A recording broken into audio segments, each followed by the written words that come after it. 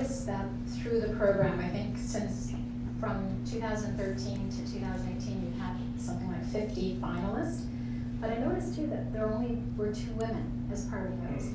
Is there a reason that women aren't getting involved in that in this industry as much? Do you have more of a challenge reaching out to them? What's the reason behind that?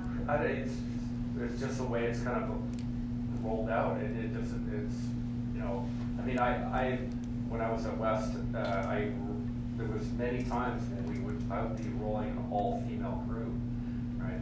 And that was weird, but you know, it was that was a great team. That was one of my best teams.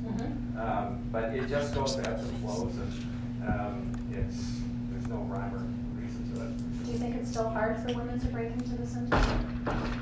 I don't know if it's hard. It's just that, you know, the hours are like long.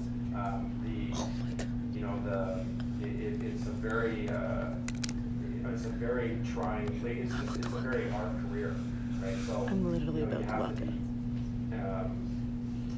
You know, I think probably they're a little bit smarter. You know, you know, I don't know. And staying away, you mean? It's staying away, yeah. Like it's there's just no.